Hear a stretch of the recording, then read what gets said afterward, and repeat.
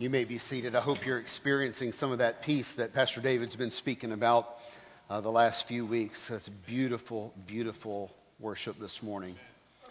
I want to just be as transparent and real as I can be with you, as always, and just straightforward. By the time you've reached the third book in your Bible, most people are so hopelessly lost that they lay down the Bible and walk away.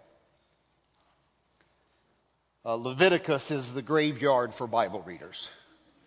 You understand what I'm saying? You do good through Genesis, and wait, here comes Moses now? You kidding me?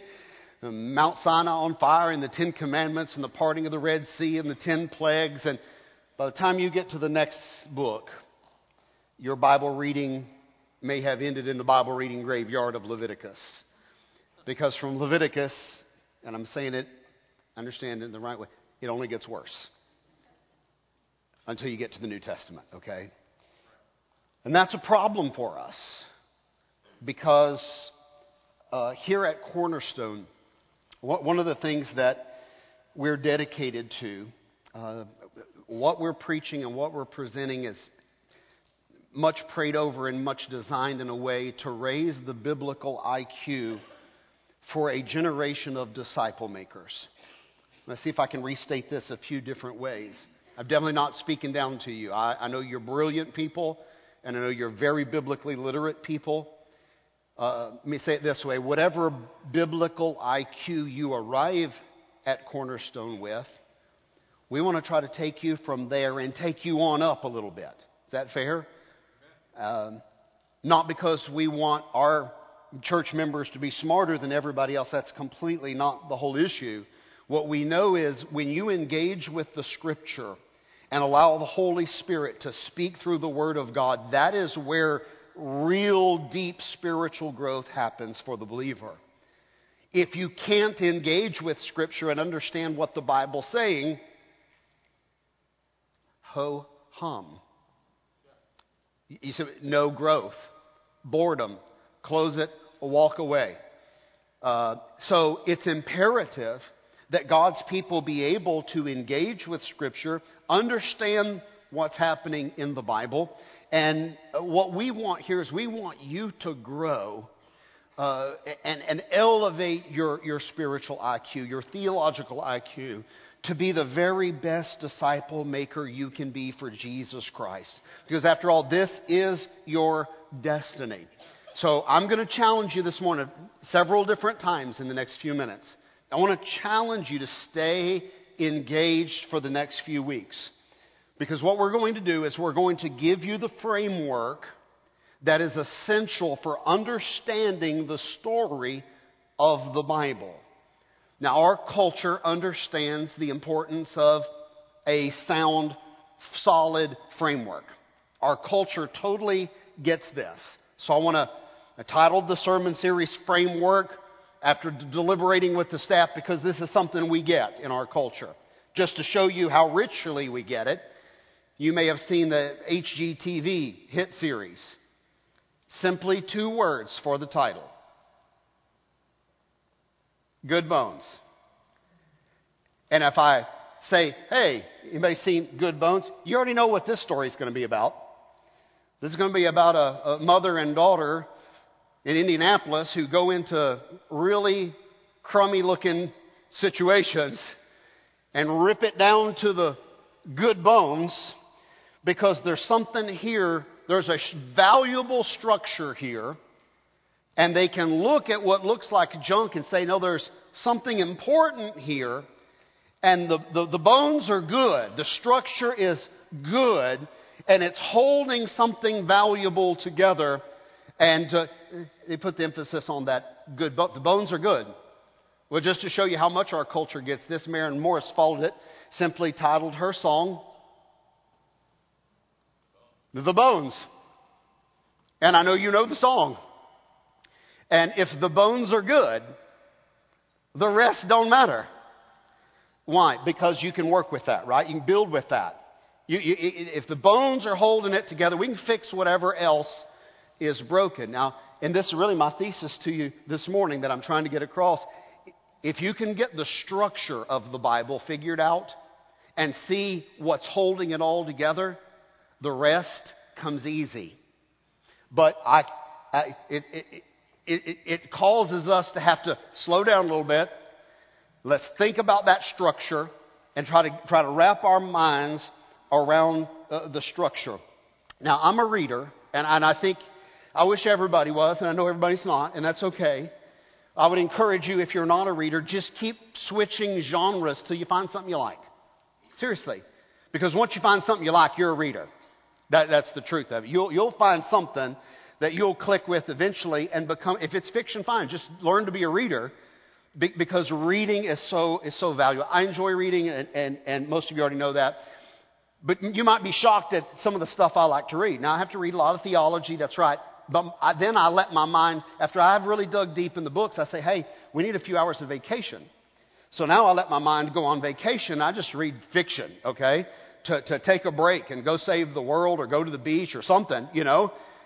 I love reading, but I especially like fast-paced literature with interesting characters. I read several books a week. Some are page-turners. Some you're just like, ooh, oh, yes, I can't put it down. I'm going to be up all night, okay? Some are like that. But a lot of what I read is so deeply scholarly that I'm like, I have to read each sentence 3 times. You ever read one of those books? You're like, what is this guy trying to say? And you're just reading and keep reading the same paragraph 20 times. You're like, oh, okay. Now, those are slow pages are being turned in that scenario. But the books I really enjoy are fiction. I love fiction, and most of the books I love have simple storylines. They're not confusing reads. Pretty simple storyline once you boil it down. It'll look something like this. Hero and villain locked in a struggle. Hero wants to free the world. The villain wants to enslave the world.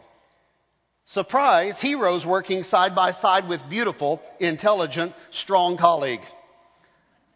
Subplot, they're falling in love.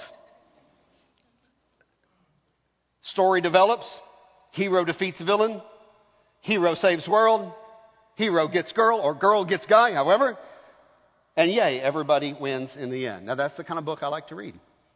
When you read a book, many of the books I read are just some girth to them. They're in good company, right? Some girth to them. And in a book that's got some substance to it, there's usually multiple subplots in that book. In other words, they'll start one story, you'll flip the chapter and like, wait, he started a whole other story on the other side of the world. What's happening here? There's multiple subplots in most complex stories. It doesn't mean the storyline's complicated, but the book, stay with me, this is very important, but the book seems to be complicated because the structure of the book is not yet clear to me. I mean, I just got started and I'm in the Caribbean on a pirate ship, and then a few minutes later, I'm on the other side of the world. And once I understand he's developing multiple subplots, oh, okay. You know what I know immediately? All 3 of these people are going to get together somewhere later in this story. They're all going to meet in Moscow and blow up the world or something. I mean, I just know the story's going to come together, and I'll be watching for that because now I understand. Storyline's not complicated. It's just that the structure wasn't clear.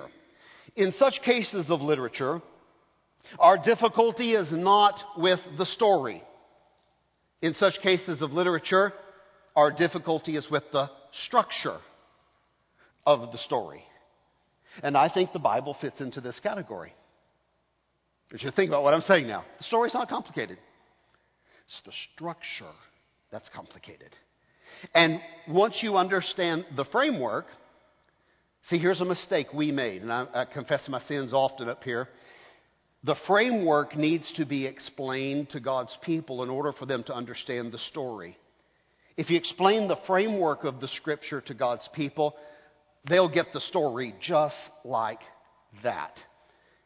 Now, this for us is a safe environment. This is a place we can come once a week and be transparent and be honest.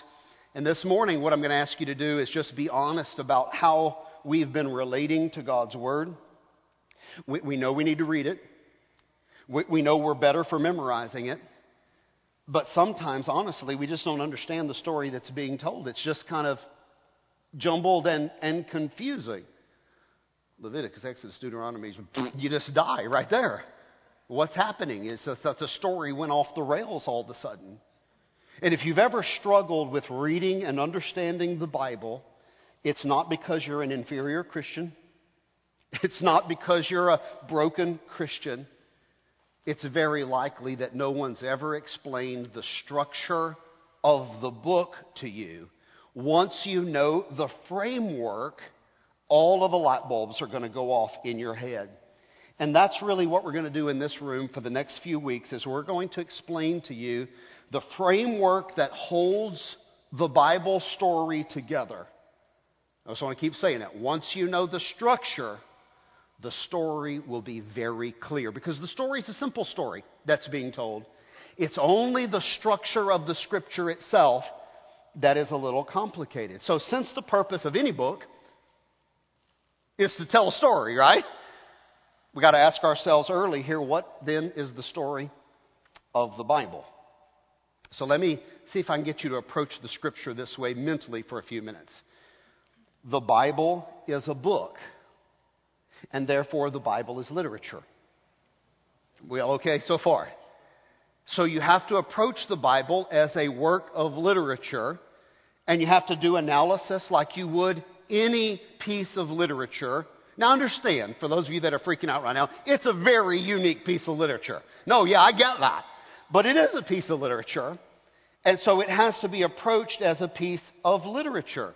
For example, any piece of literature has a theme, has a plot, has a cast of characters, has a protagonist and an antagonist.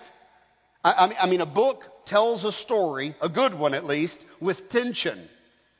You're either scared reading it, or you're feeling something, or you're angry, or you're stepping into the character's shoes and you're trying to save the world and make things work out. There's tension in a piece of literature. There's a struggle. And ultimately, when we approach something like that, we're reading to see how the tension is going to be solved. How are they going to work this thing out? Now, you understand, we're talking about the Bible now. There's some real issues with humanity, and we're reading that book saying, oh my goodness, the world is only evil continually, and God is really upset. Genesis 6, how is this going to work out? That's the question we're asking. Satan showed up and messed everything up. Sin, how is this going to work out? Jesus was destined to rule over the kingdom. How is this going to work out when Satan has the kingdoms? How is the tension going to be solved? Now, the Bible's very complex. Listen to this. Because it's not just a book, it's a collection of books. It's a collection of 66 smaller works combined into one larger work. And those books were written over a period of 2,000 years by 40 different authors from 3 different languages on 3 different continents. And now you combine all of those writings into one book. And those biblical authors, there's great diversity. I mean, you got shepherds and fishermen and prophets writing. You think it's going to sound a little different? I mean, if we took an educator, where's the English teachers in the room? You know what I'm saying? I mean, if we take an English teacher and have him or her write their book, and we have, the police officer write a book, we have the engineer write a book, we have the mechanic write a book, they're going to sound really different. Really different. But yet when these 66 books are combined from all of these different people, I mean, you got king writing, you got a cupbearer writing, you got a physician writing a big chunk of the New Testament, you got a Pharisee writing a bigger chunk of the New Testament. Some of these books were written from green pastures. Some of these books were written from dark prisons. Some of these books were written from places of exile where they were enslaved. Some of these books were written from regal palaces where they were free. You think they're going to sound a little different? Yeah. But yet, despite all of this diversity in your Bible, the collection of books that we call the Holy Bible has one consistent storyline. One consistent storyline. Now, we get a little technical with some language this morning. This is what we call a meta-narrative. Grand narrative. I'm giving you synonyms. Overarching story. So when I use the word meta-narrative, it means when you hold the Bible in your hand, it's telling one overarching grand story. What is that story? That would be the meta-narrative. And here's the question for you. What is the meta-narrative of the Bible? Now, our thesis here at Cornerstone is that God's story is about God's heaven and earth kingdom united together. It's about God's kingdom on earth, heaven, earth, united kingdom, and God's created humans ruling as kings in that kingdom, as image bearers of the living and holy God. And that those people are going to live out their divine vocation on this earth, ruling for God in the heaven and earth kingdom that He built. That's really the story. And that story is being told through a framework, a structure of covenants. Don't get lost now.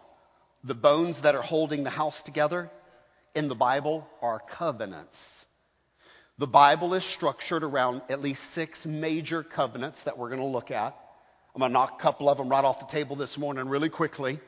And then next week we can go a little bit slower with Abraham and with Moses and with David and the new covenant that's coming.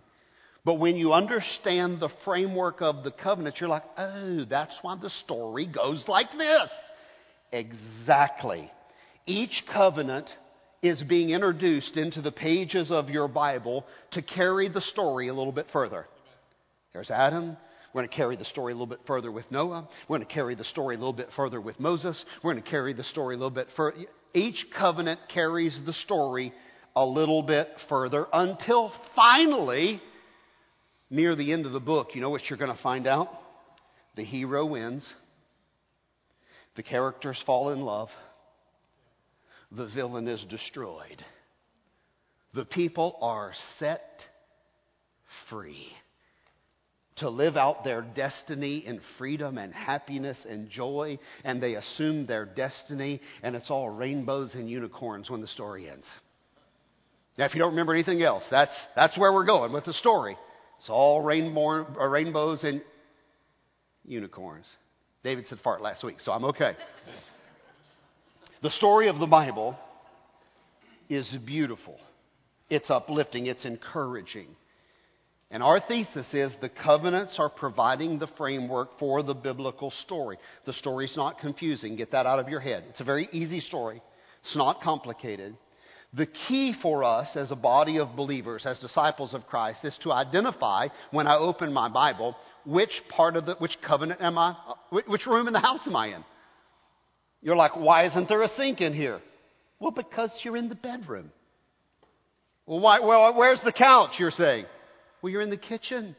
And if you can identify where you're at in the covenant structure, then the story that's being told makes perfect sense. So here's our heavy left this morning. What in the world's covenant? What in the world's covenant? Listen, if evangelicals and Baptists have been neglectful of anything, they haven't talked about covenants hardly at all. No wonder we don't know how to read the Bible, because it's built on a structure of covenants. What is a covenant? Now, here's where you're going to have to learn some terminology this morning. So we're going to raise that IQ right here a little bit. Covenants are not a Bible thing. In other words, the Bible didn't invent covenants. Covenants were very common in the ancient Near East.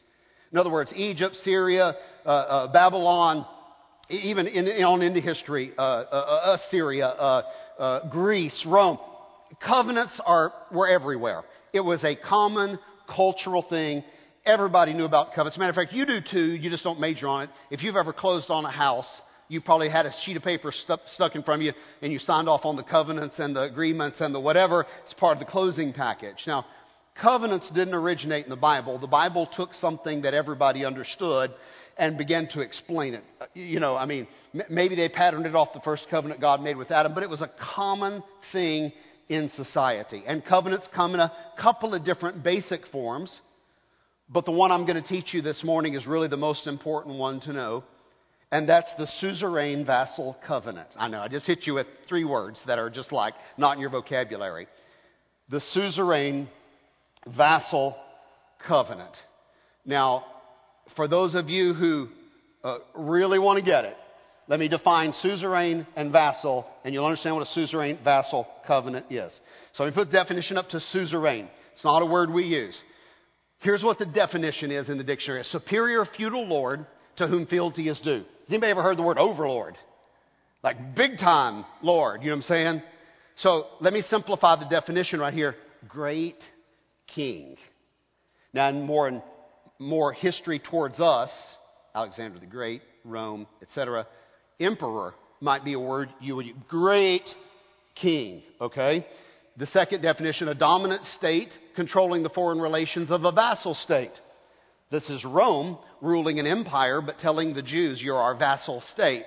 You have your own king, you can rule your own affairs, but if you want to crucify someone, you need to ask Pontius Pilate. Does that make sense? Other than that, hold your own court, have a Sanhedrin, we don't care. Mind your own business, keep the taxes coming, we'll keep the peace coming. There you go. This is Daniel and King Nebuchadnezzar ruling an empire and having many presidents, vassal kings under the great king.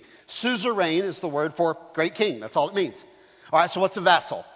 Vassal is a person under the protection of the overlord, under the protection of the feudal lord, to whom he has vowed homage and fealty. One in a subservient or subordinate position. Is that clear at all? One is a big-time king, great overlord. One is a regional king. Both are kings. Matter of fact, one's made in the image of the other in our story. They get to make decisions.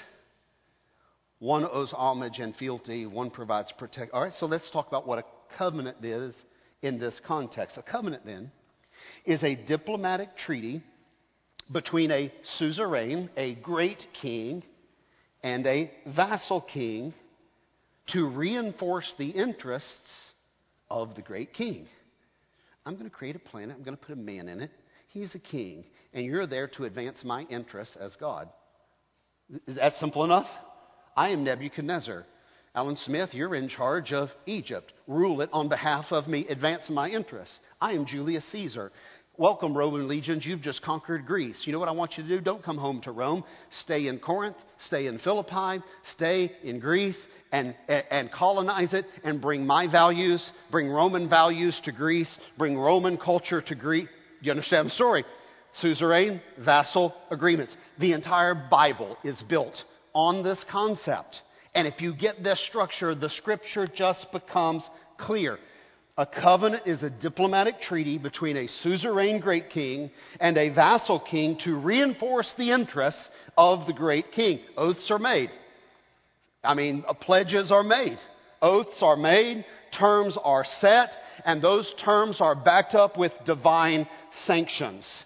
The suzerain king, the great king, he pledges to the vassal king, I will give you my protection.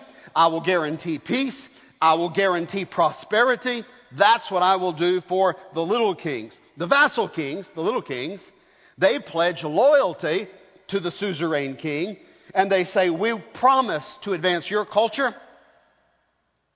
In this context, the culture of Jesus Christ is the kingdom of God is what we're advancing. We promise to advance your culture. We promise to advance your values. We promise to make decisions on behalf of the great king. We promise we will advance your mission in this kingdom that we serve in together. Now, if the vassal breaks the terms of the covenant, serious punishments are imposed. Now, I'm going to say this in a very graphic way, so hold on. There will be hell to pay if you break the terms. And I say it that way because when you understand the story the Bible's telling, you understand exactly what's happening. That's not a metaphor anymore. There will be serious consequences if you break the terms of the covenant. Now, many of the ancient covenant ceremonies involved a sacrifice, normally. So if we're going to make a covenant, suzerain to vassal, we get a ox or something. We cut the animal in two pieces. We take one big chunk and put on this altar.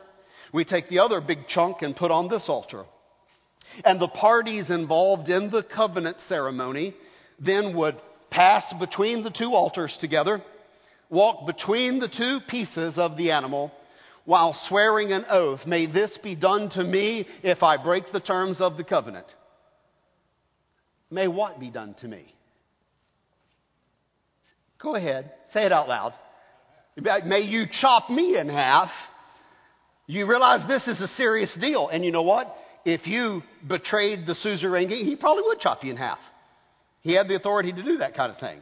And so they went between two big altars and two big chunks of animal and said, may this happen to me if I break the terms of the covenant. And that was so common in the ancient world that when they said, let's do a covenant, they actually worded it this way. They said, let's cut a covenant. You ever wonder where that came from? Hey, cut me a check. Hey, let's cut a deal. Yeah, I cut a deal with the business over there. I cut a deal with the landowner to drill. I cut a deal with the community. How did we ever get cut a deal? It comes from the suzerain vassal language. Because they cut the animal, they would say, let's cut a covenant. Because we're going to talk a whole lot about cutting in the next few weeks. And you got to understand why we're talking about cutting. Does that question ever come up in your mind at all? Why all this cutting is in the Bible? Well, there's a reason. Because the Bible's built on a structure of covenants. And you had to cut a covenant. And that's why that language exists in Scripture. Wow, I think we've just plowed a good field right there. Now, that's something maybe you've never heard. Now, give me about 5 or 10. I'm going to explain the first two covenants in the Bible in Cliff Notes version. Now we're ready to look at the first book in your Bible, book of Genesis. Let's approach it as a piece of literature with a little literary analysis. Let's look at the book of Genesis. And the first question you ask when you pick up a book is, who wrote it and why? So when we grab the book of Genesis up and say, let's read this book of Genesis, we should first, who wrote it and why? Does anybody know who wrote it? Well, Moses wrote it, sure. Matter of fact, the first 5 books in your Bible are called the Pentateuch. Pentagram, pentagon. The 5 points, 5 sides. Pentateuch, the 5 books. That's the collection of writings. And Moses wrote other stuff. He wrote some psalms and songs, I think. But the 5 books in the front of your Bible, Genesis, Exodus, Leviticus, Numbers, and Deuteronomy, they were written by Moses.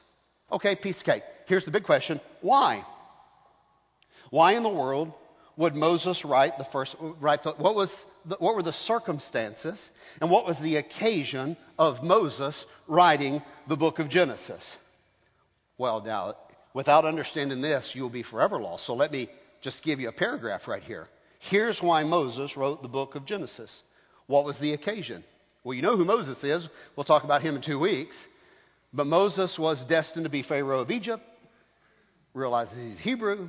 Called to be the deliverer. Takes all the slaves. You be the slaves for a minute. Takes all the Jews. Brings them out of slavery to go to Mount Sinai and worship God. And now as Moses, the deliverer, is leading the children of Israel and cheering for them and saying, hey, for 400 years you've been slaves and now you're free. He realized something was very broken. Very broken. And here's what was very broken. The Jews had been in captivity for 400 years. They'd been enslaved by the Egyptians. They had lost their dignity. They had lost their ancestry. They were being defined by the world. They didn't say, here's who we are. Egypt said, here's who you are. And you know what Egypt told the Jews? They said, you're animals, so we're going to treat you like animals. We can beat you, we can neglect you, we can abuse you, we can work you just like you're a horse or a mule, because in our eyes, that's all you are. The Egyptians told the Jews they were subhuman. The Egyptians told the Jews, you're just property. You're inferior to us. You're disposable. You're unimportant. You're worthless. Now, I'm not a psychologist, but I think I figured out a couple of things. When you're put down and told lies for 400 years, you can fall victim to believing the lies you've been told. I mean, you've seen some shifts in American culture where people have heard a lie long enough they begin to believe it. Can you imagine being in slavery for 400 years? They began to believe what the Egyptians were saying to be true. You might even, if you've been lied to long enough, you might even start living out and acting out. You'd be told, listen, if science class at school teaches us we're just animals, don't be shocked if the students don't start acting like it. You see what I'm saying? If it's survival of the fittest, then why not be the bully? You see the point? I mean, who says? And they'd been told lies so long they had begun to live out the lies. And when Moses becomes the liberator of this people and the leader of this people, he's like, oh my goodness, we are very broken people. And he's one of them. He understood the condition. And so God says, liberate them. And Moses says, oh, they're living a tragedy. They don't know who they are. I mean, God, you called me to liberate these people. God, these are your people, but they don't know they're your people. They don't know who they are. So God says, maybe you need to write them a book. So Moses begins to write the first 5 books of the Bible, and he begins to tell the Jews their story. Now here's why, because knowing your story is empowering. This is why, this is why we research our ancestry. You hope they're not all, bootleggers and ex-cons. I got a bunch of those in my family tree. You hope you read back in your family tree and say, hey, I came from nobility, or some good people in my family, or somebody was honorable, and, these are my... Yeah, there's something empowering about knowing your story. So what Moses began to do in the book of Genesis, Exodus, Numbers, he began to catechize the Jews. Now, a catechism is just a summary story of something. Just kind of a boiled down. If you catechize somebody in the Christian faith, you teach them what salvation and baptism and who Jesus, just give them the basic facts. Moses begins to catechize the Jews. He's going to write a story now called Genesis, and he's going to tell the Jews where they came from. He's going to tell the Jews, here's who God says you are. Forget what you've been told. You are special to God. God has purposed for you to live as kings. You were created to be living images of the holy God. You were not created to be slaves to other human beings. They didn't know that. And so Moses begins to tell them who they are. Now, let's get real for a minute. Let's have a get real moment here. You've probably been frustrated with the Bible. You've probably said, I wish Moses would have written something about the dinosaurs. Have you ever had that thought? I'd like to know what happened to the dinosaurs. I mean, you're talking about creation and Noah's flood and all these things. You say, why didn't the Bible talk a whole lot about the dinosaurs? That's not the book Moses is writing.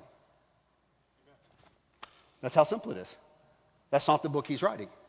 You say, well, wow, just like 3 chapters of creation and we're just moving on with civilization. I wish he'd given us more about what Eden was like and what creation was like, and give us more detail about the first marriage, give us more detail about the first family. That's not the book Moses. He's not writing a zoology book. He's not writing a geology book. He's not writing an anthropology book. He's writing a catechism of the Jews because they don't know who they are, and he just liberated them from Egypt. Does that make any sense at all? And you're like, well, why didn't God tell us? That's not the book Moses is writing. Now, you may be frustrated with God that he didn't ask somebody to write that book, and that's maybe fair. But that's not the book Moses is writing, and that's not why he's even writing at all, to give a history of the dinosaurs. He's writing to give a history of the Jews. So the Jews would understand you weren't created to be slaves. You were created to be vassal kings ruling the earth for God Almighty. And God thinks you're special. He hasn't forsaken you, even though you've had a really rough 400 years. God loves you, and he wants to work through you. Now, this is the framework of Genesis. I'm going to give it to you really quickly. The slides are in the notes on YouVersion. You can take a quick picture, but you're going to have the whole structure of Genesis right here. The framework of Genesis is comprised of 3 covenants. A covenant between God and Adam, Adam then representing all of the human race. That's chapters 1, 2, and 3. There's a covenant right there. Second framework of Genesis comes with the second covenant. 10 generations later, God resets, makes a covenant with Noah. And thus, all of the human race through Noah as its new Adam. Noah as the new Adam, the new start. Okay? Second covenant's made right there, or a restatement of the first, however you want to look at it. And the covenant brings the story a little further along now, and it'll get you all the way up to about chapter 11b. And God will make a third covenant with a man named Abraham. That'll be our story next week, with a man named Abraham. And that'll carry the story a little bit further along, the story of Abraham. Does that make sense? There is the entire book of Genesis right there. And if you understand the three covenants that God makes in the book of Genesis, then the book of Genesis makes perfect sense. You understand exactly what you're dealing with. Let me tell you about the first two covenants real quick. The first covenant that God made was between God, the great king, suzerain, God, the suzerain great king, and the covenant he made with Adam, who represented all the human race. And Moses tells the story right here in the first three chapters of Genesis about how God created a world designed to be God's heaven-earth kingdom where heaven and earth touched. They met right there, and God met with man right there in that temple called Eden. And in that temple, where all the pagan cultures put an image of their God, God said, I'm not into graven images, I'm into living images, so I won't put an idol in my temple called Eden. Instead, I'll put living images of God in my temple called Adam and Eve, your great-great-grandparents. And God said, I'm going to make a covenant with my images, with these humans, with Adam. And now Moses is telling the story. He's writing this story down to give the Jews their backstory. But Moses goes back beyond Abraham, beyond Noah, and Moses decides just for 3 quick chapters, I'll go all the way back to the very beginning of the story, because if you understand what God did in the first, when He created, you'll understand you weren't made to be slaves. Is that fair?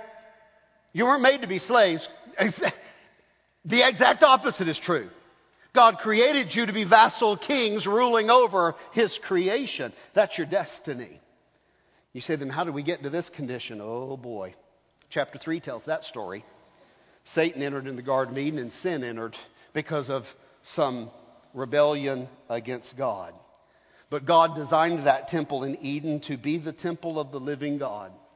Adam and Eve had a divine vocation. Their divine vocation was to reflect God to this earth as living images. I want you to always think of it as tilted mirrors. They were to reflect God to this earth. That was their vocation. They were to rule. They were to make decisions. They were to take that creation that God made. See, God didn't make highways. I don't read that anywhere. He didn't make skyscrapers. There are no city parks. There's no slides and swimming pools and merry-go-rounds and Ferris wheels and roller coasters. No. He intended for Adam and Eve to do that. They were brilliant. You're brilliant. God intended for us to make those decisions. We were to rule the kingdom on His behalf and make the decisions. We have free will. We have minds. We can act. And so Adam and Eve began to tend that garden and bring order and more organization out of the original creation. The goal was to build a whole civilization on that Eden start, to build a whole planet that looked like that utopia that man has always longed to get back to. And that covenant that God made with Adam and Eve, they were reflecting God, and they were reflecting worship from the creation back to God. Let me just read you the verses because I'm going to run out of time. Here we go. Genesis 1. Here's the language of the covenant. Now, they don't use the word covenant, but I'll show you how you know it's covenant. God saw all that He had made. It was very good. There was evening. There was morning. And it was the sixth day. Come ahead again. 28. Here we go. And God saw all that He had made, and it was very good. There was evening, and there was morning. It was 6, 8. Very good. He saw what He made. It was very good. I want you to get into your mind that creation is not bad. We're not Platonists. We're not followers of Plato trying to escape this world and fly away to heaven to live with Jesus for eternity. That's not the story of the Bible. In the Bible, they don't fly away to heaven to live with Jesus forever in heaven. I know it's shocking, right? In the story, they come back to planet Earth with new resurrected bodies and rebuild a kingdom. That's the story the Bible's telling. You're not going to be an angel. You're not going to be a naked baby playing a harp, riding on a cloud. You're not an angel. You're a human being made in the image of the living God. And your destiny is to rule as a king on this earth over a little kingdom. And let's read a little bit further, okay? Let's go to, it's 29. God's beginning to talk. Let's go to 28. God blessed them, Genesis 1:28. Be fruitful and increase in number and fill the earth and subdue it. Rule over the fish of the sea and the birds in the sky and over every living creature that is in the ground. I want you to multiply and fill the earth, and I want you to rule over everything. Verse 29, then God said, I've given you every seed-bearing plant on the face of the whole earth, and every tree that has fruit in it with seed. This will be yours for food. The original diet plan was all vegetarian. Okay? I don't know if you're pro or con, but that was the original. Eat the vegetables, eat the fruit. This is yours for food. Verse 30. And to all the beasts of the earth and all the birds in the sky and all the creatures that move along the ground, everything that has the breath of life in it, I give every green plant for food. And it was so. And God saw all that he had made. Verse 31. It was very good. And there was evening and there was morning, and there it is. All right, now, here's the covenant. You're the rulers. Take control. Be fruitful. Multiply. Organize this planet and get it going. Did the human beings keep their end of the covenant? I think you know the story, right? They did not keep the covenant. They did not continue to live as his image bearers. In fact, they were given an opportunity to rebel, and they took it. And they said, we'll do what we want to do. We'll define good and evil. We'll do what's right in our own eyes. And they rebelled against God. How do you know it's a covenant? The prophet Hosea, chapter 6, verse 7. But they, like Adam, say it out loud, have violated the covenant. They have betrayed me. If you want to know how God feels about breaking the covenant, may this be done to me if I violate the terms of the covenant. And I told you there were severe consequences to be held to pay for violating the covenant. God said, yeah, you've betrayed me. You're trying to live something that's not what I created you for. You broke the covenant we had with each other. Were there serious consequences for Adam and Eve? Oh, wow. They lost their divine vocation. They lost their kingdom. The kingdom was abdicated to Satan. They lost part of what they were to rule over. They brought all of humanity under the consequences of sin and under the curse of death. Oh yeah, there were consequences to the violation of the covenant. One of their boys is about to murder the other boy. When you turn, there are severe. By the time you get to chapter 6, the world's totally corrupted itself with violence and evil. There were incredible consequences because of what they did. Now here's what I want you to take away. We're almost done. Stay with me. God did not abandon the human project. This is the structure of the story now. You say, well, why is there a second covenant? Because God's going to step back in again and say, I don't want it to end there. God was not willing to let Satan have the final say. You say, why? Because he loves us. I can't figure out why, but he does. He loves us incredibly. And he said, I'm not willing to let Satan have the final say on this matter. I'm not willing to let the story end here with corruption and death. I'm not willing to let the project that I created go south right out of the 3rd chapter of the book. No, I'm not. I love these people, and I love what I've done. I've got a great plan. I've got an idea in my mind about a kingdom of priests and kings ruling this earth, reflecting God in fellowship with me. I've got an idea in my mind, and I will not give up on my dream. That's really God right there. He will not give up on what he started. But here's what happens. For 10 generations following Genesis 3, following Adam and Eve, 10 generations are going to be mentioned. You can count them in Genesis chapter 5. The 10 generations are laid out, and humanity refuses, the nations that are built refuse to serve God. They refuse to re-engage with God. He's long-suffering, he's patient, there's a few good people in the story, but they cannot get humanity to come back and engage with God. God says, okay, we're going to start over. Now you say, who's writing? Moses. Why is he writing? He's telling the story of the Jews, but he's got to go back far enough to set the stage. So he says, here's what's happened next. 10 generations rebelled against God. So God's going to step in and do a hard reboot on planet Earth. He's going to reboot the whole human project. He's going to destroy the world with a worldwide flood, global flood. But he's going to take a new Adam, you know his name, right? Noah, and his sons and their wives, and put them in the ark and protect them. And when we come through on the other side of the thing, God's going to make a new covenant or restate the first one again. And here we go. Let me read the second covenant. It's between God and Noah. Genesis 9:1. It's in 6, 7, 8, and 9. But let me read from 9. Then God blessed Noah and his sons, saying, be fruitful and increase and fill the earth. Does that sound familiar to anybody? Just read it out of Genesis chapter 1. Restatement of the first covenant with all of humankind again. Then God said in verse 3, everything that lives and moves about will be food for you. There's a change. There's a little twist on the covenant. God said, whatever's different about the world and the situation now, you need some protein in your diet. Have chicken nuggets, okay?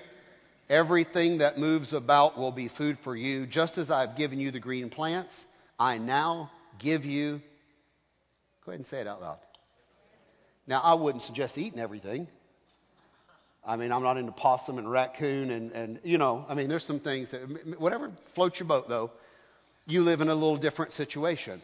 Now, one of the things that's confusing is when people who live way over here in 2020 want to keep going back under maybe different covenants and find different pieces and say, well, I have to do this and I have to do that. No, you're confused because you don't understand which room you're in right now, what framework you're in.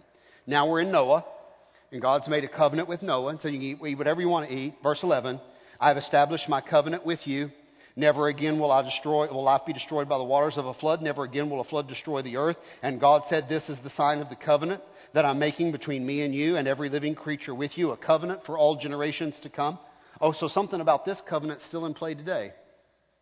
Yeah, I saw one just the other day, actually. God said, verse 12, this is the sign of the covenant I'm making between me and you and every living creature with you, a covenant for all generations to come. I have set my rainbow in the clouds, and it will be the sign of the covenant, so covenants can have a sign. That's a new revelation to you. Hold that for the coming weeks. I've set a sign for the covenant. 14. Whenever I bring clouds over the earth and the rainbow appears in the clouds, I will remember my covenant between me and you and all living creatures of every kind. Never again will the waters become a flood to destroy life. Whenever the rainbow appears in the clouds, I will see it. God, don't you worry. I'll see it. And I will remember the covenant that I make. Does God keep the terms of his covenants? That's kind of what you're getting here, isn't it? When God makes a promise, he's going to keep his promise. That's really not the question. Will God do his part? The question is, will the vassal kings, will we do our part? Whenever the rainbow appears, I will see it. I will remember the everlasting covenant between God and all living creatures of every kind on the earth. Now, I'm done. We're right here at the end. What follows after the flood? This is Genesis 9. 10 is a genealogy, and 11's going to be a shift. 11a is one covenant. 11b really is another covenant. Here's what's coming. After Noah gets off the ark, the Bible lists 10 generations of people. 10 before the flood, they wouldn't do right. So now we have a new Adam called Noah, and he's going to restart the story. 10 generations of humanity follow in this summarized chapters 10 and 11. Let me ask you a question. Did the people keep the covenant? What do you think? Have you read that? What do you think they did or they didn't? How many people think they did not keep the covenant? Yeah, you would be right. They did not keep the covenant in those 10 generations. They did not pursue their divine vocation. They did not try to engage with God as his vassal kings. They did not ask God what the mission was. Matter of fact, they did whatever they wanted to do, and they said there are no boundaries. We'll just live like wild people.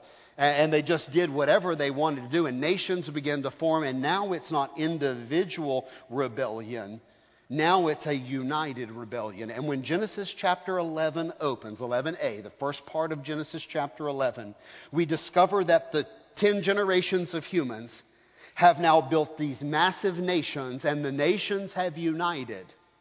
What you have in Genesis 11a is the United Nations of Rebellion meeting at their corporate headquarters called the Tower of Babel. That's 11a.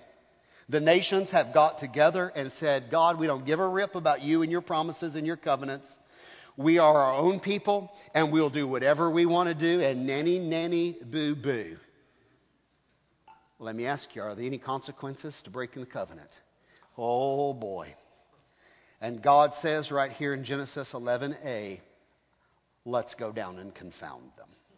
Now, if you don't understand the story and the structure, you're like, God is so mean.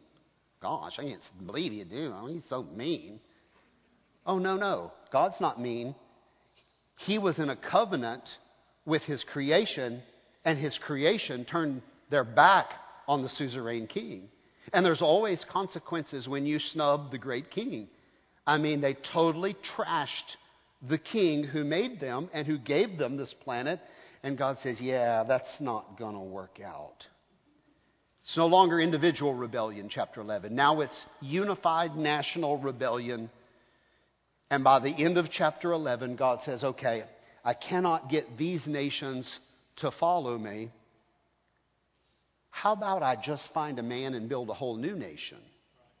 You see, I've got this idea when I created Adam and Eve that I could create something like me. And we would have this awesome relationship, and I would give them the tremendous power and authority. And I would put them in this beautiful earth creation that I built for them. And heaven would touch earth because I would come down in fellowship with them, and they would live a heaven and earth reality with God. It would be so awesome. And God said, I have not given up on my idea. Now this morning you may be saying, Pastor, why do I care? Well, you care for a lot of reasons. You care that there's a third covenant we've not yet talked about, which means there's more story to tell.